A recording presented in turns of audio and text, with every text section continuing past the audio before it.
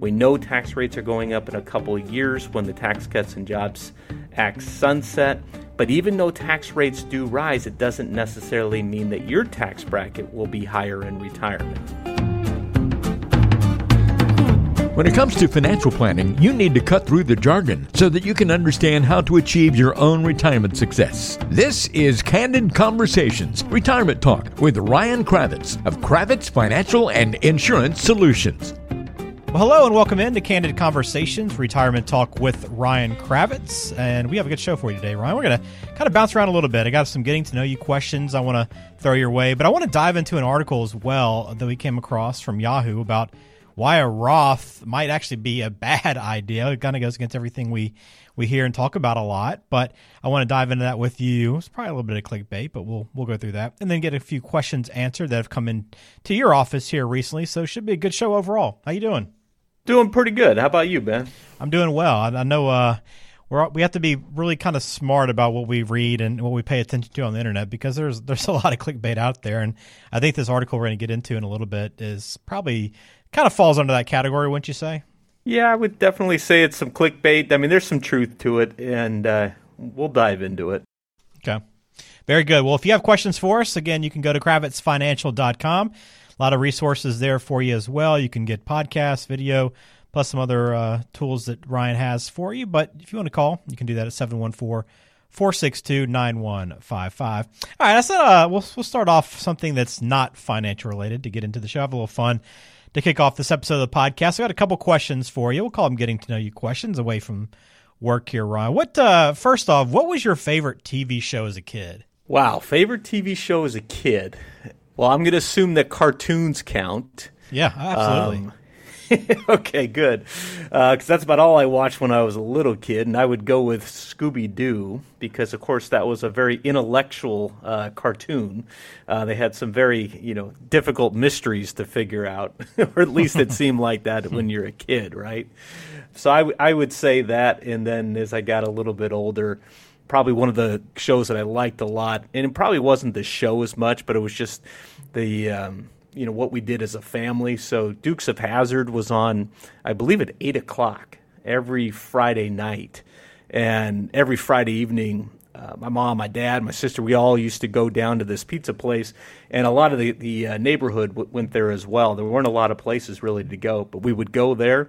And then we'd have to get home in time just to watch Dukes of Hazzard. And I'll never forget, my sister and I would spend the night in what we called the magic bed, which is just a pull-out bed. But my parents had a pretty big-size master, and that was always a fun event. So I would say I would have to go with that one after Scooby-Doo. That's pretty funny. Times were much simpler then, weren't they?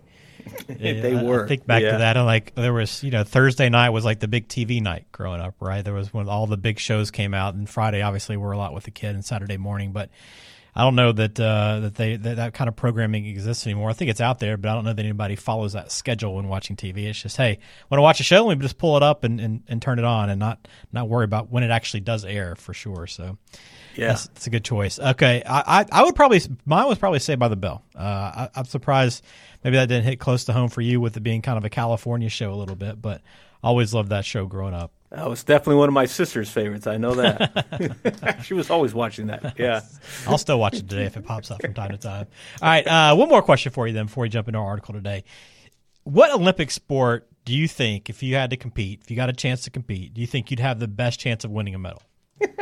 I wouldn't have a chance of winning any of them, but I mean, if I had any chance whatsoever, I mean, I guess I would have to go with any of the sports that I've played in the past, which would be baseball, although I haven't played for years, water polo, swimming, and now probably beach volleyball. At least now I play recently, but I'm not quite young enough or tall enough or fast enough or good enough. So, but nevertheless, those would be the ones I think I'd have the best shot at. Those are good ones. The beach volleyball is always a fun sport to watch in the Olympics, although it hasn't been around very long. It's always a lot of energy, super competitive, and just a fun sport to watch.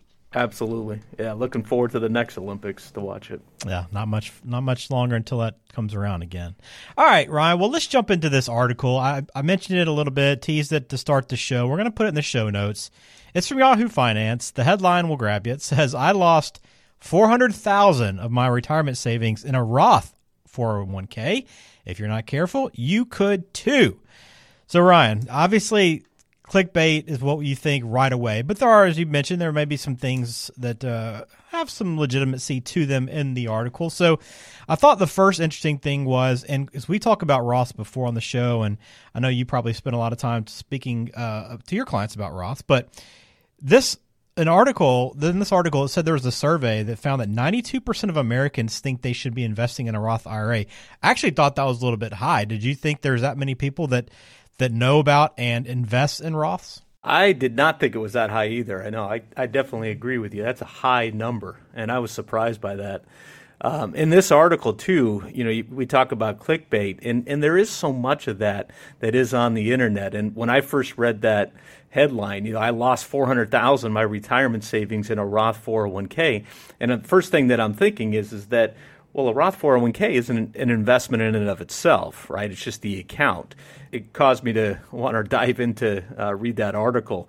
But it's really about the taxes and whether you should actually contribute to a Roth or if you should contribute to a pre-tax account. So the difference between, let's say, a Roth 401k and a pre-tax 401k, just as an example.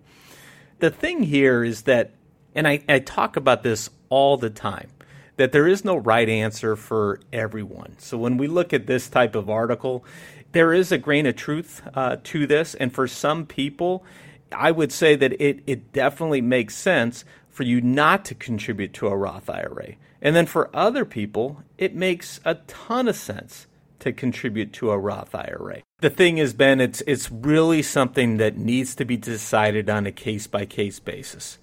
I'll give you a real good example. Okay. Let's say somebody's in their mid-50s and they haven't done a great job of saving in for retirement really in general.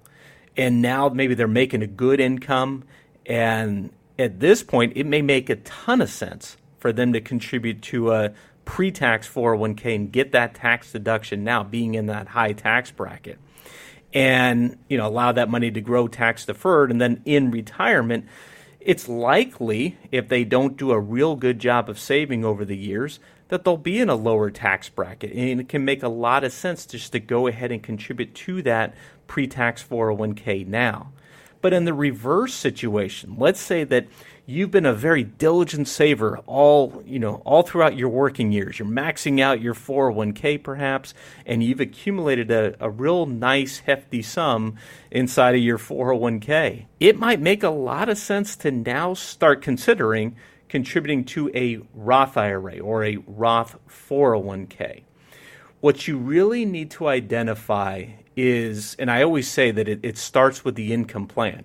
You've got to look, okay, here's when I'm going to retire. This is how much I'm looking to live on. And then based on that, we got to run the projections to see what does the tax situation look like. Now, there are some things that are unknown. We aren't going to know for sure what tax rates are going to be. We know tax rates are going up in a couple of years when the Tax Cuts and Jobs Act sunset. But even though tax rates do rise, it doesn't necessarily mean that your tax bracket will be higher in retirement. So the bottom line is it's on a case-by-case basis. Because, again, if you've done a really good job of saving over the years in pre-tax retirement accounts, you've got the RMDs, the required minimum distributions you're going to have to worry about, right? That's the minimum amount that you're going to have to start taking out once you reach a certain age. For many people, it's going to be 73 or it could be 75, depending on the year you were born. And then you have to also think about how does the taxation on your Social Security work?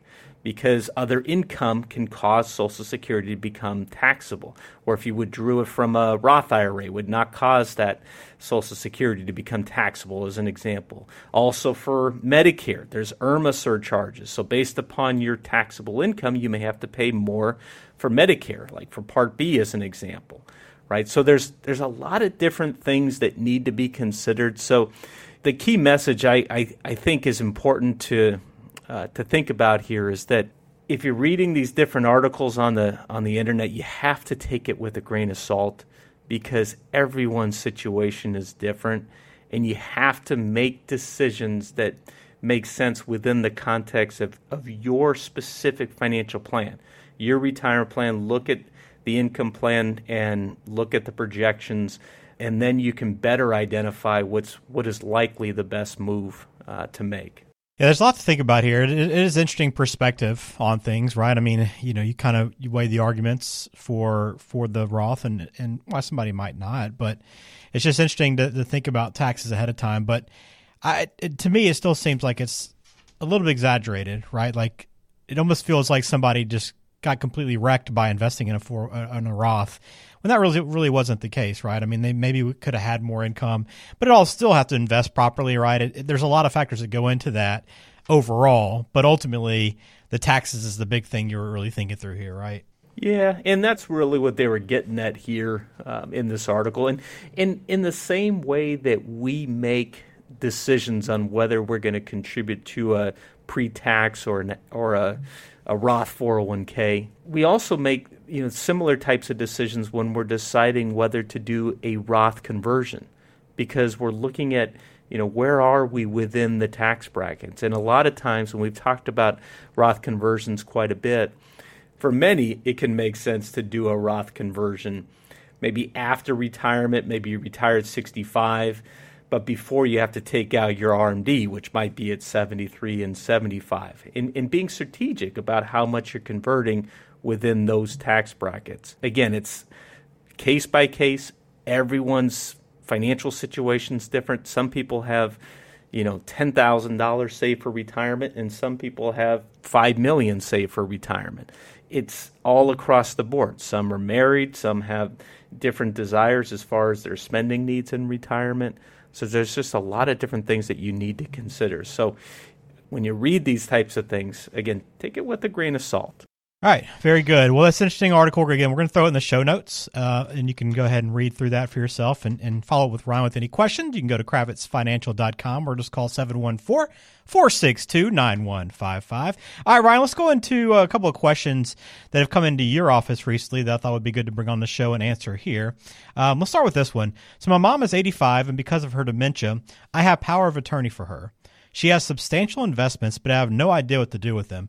How are you supposed to invest for an 85-year-old? Yeah, so that's a good question. And it's going to depend, right? So, she's 85 right now.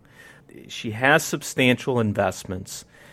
But what does that mean exactly? How much is that? And then what are the income needs? So here's the thing. If this is money that's likely going to need to be spent within the next, few years, 5 years, something like that, we need to invest one way, much more conservative perhaps. Maybe have cash just in the bank as well, just readily available to handle these types of expenses. On the flip side, if this is, real substantial money, like so much so that she's got money even beyond what she could even spend during her lifetime, then it could make sense to invest that money more for perhaps the next generation, for the daughter, if really the money is earmarked for that person. So it really comes down to what is the purpose of this money and when is this money likely going to be spent, and how much. Those are really kind of the starting points to figure out what's going to make sense as far as how that money should be invested. Good question, and one that, again, if you have something that comes up like that, it's always best to sit down with a financial professional like Ryan, who's been doing this for over 20 years. You can find him online at kravitzfinancial.com. All right, here's another situation, Ryan. I'm 70 and my daughter is 41, so I was a bit surprised to find out that I'll be a grandmother in a few months. I assumed that ship had already sailed. My question is, what could I be doing to help them financially? Should I start a college fund for the baby or take out a life insurance policy on her when she's born, or what else would you suggest? Well, I think both of those are really good options. I mean, certainly a college fund is a nice thing to do. Also, a life insurance policy can be another great way of gifting money to a beneficiary. One nice thing about the life insurance option is this is something that I did not too long ago with one client.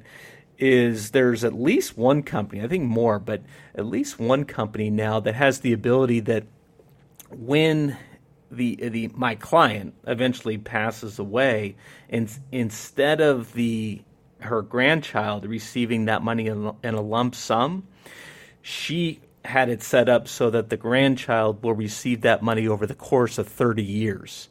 And so each year, the grandchild would get a check for $5,000, and that would be a way just to kind of remember her grandmother, at least for the course of that next 30 years when she got that check every single year. So there's different ways you can do it, but that's one that I kind of liked and certainly resonated with my client. Yeah, that's very good. All right, here's a couple more. Let's go with this one. How much is a reasonable amount to spend on travel in retirement?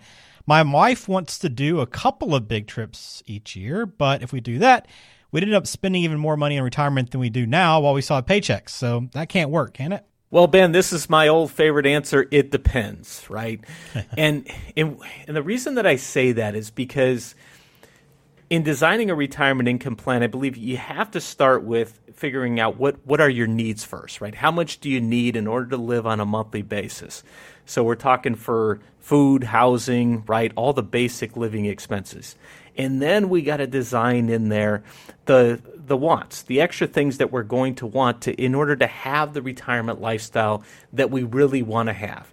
So I'll give you an example. I was recently working with a couple. We identified the needs, we put that in there, and then also for the first 10 years of their retirement, they wanted to go on, an annual trip. And it was going to be a pretty nice sum of money, but they wanted to go on a real nice vacation every single year.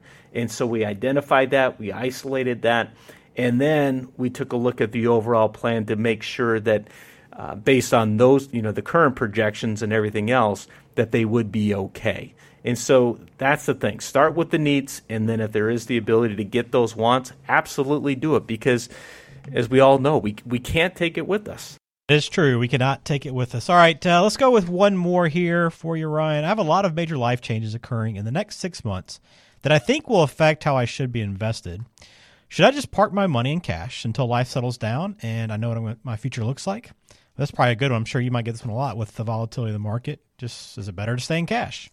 This is a tough one, but I would say the best way that I could answer this is because I don't know what's going on in life right now, and when that may change. I mean, I know they did say maybe within 6 months, something like that.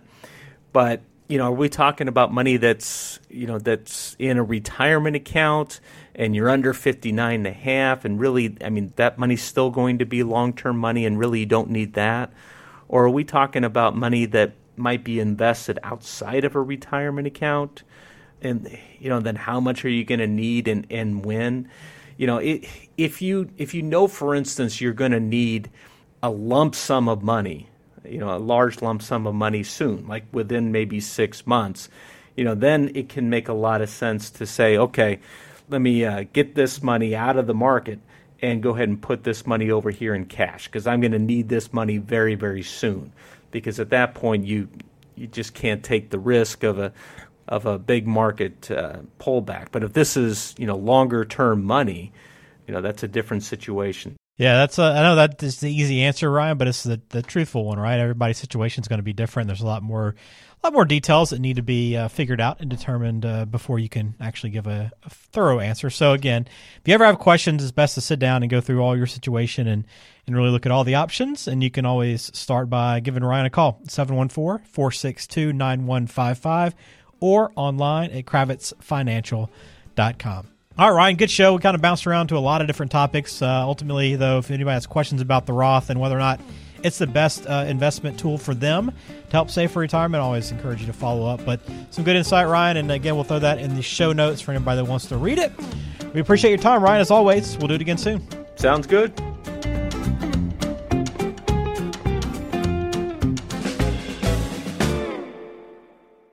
Information provided is for informational purposes only and does not constitute tax, investment, or legal advice. Please consult with a qualified professional before taking any action. Investment advisory services offered through Brookstone Capital Management, LLC, BCM, a registered investment advisor. Kravitz Financial and Insurance Solutions and BCM are independent of each other.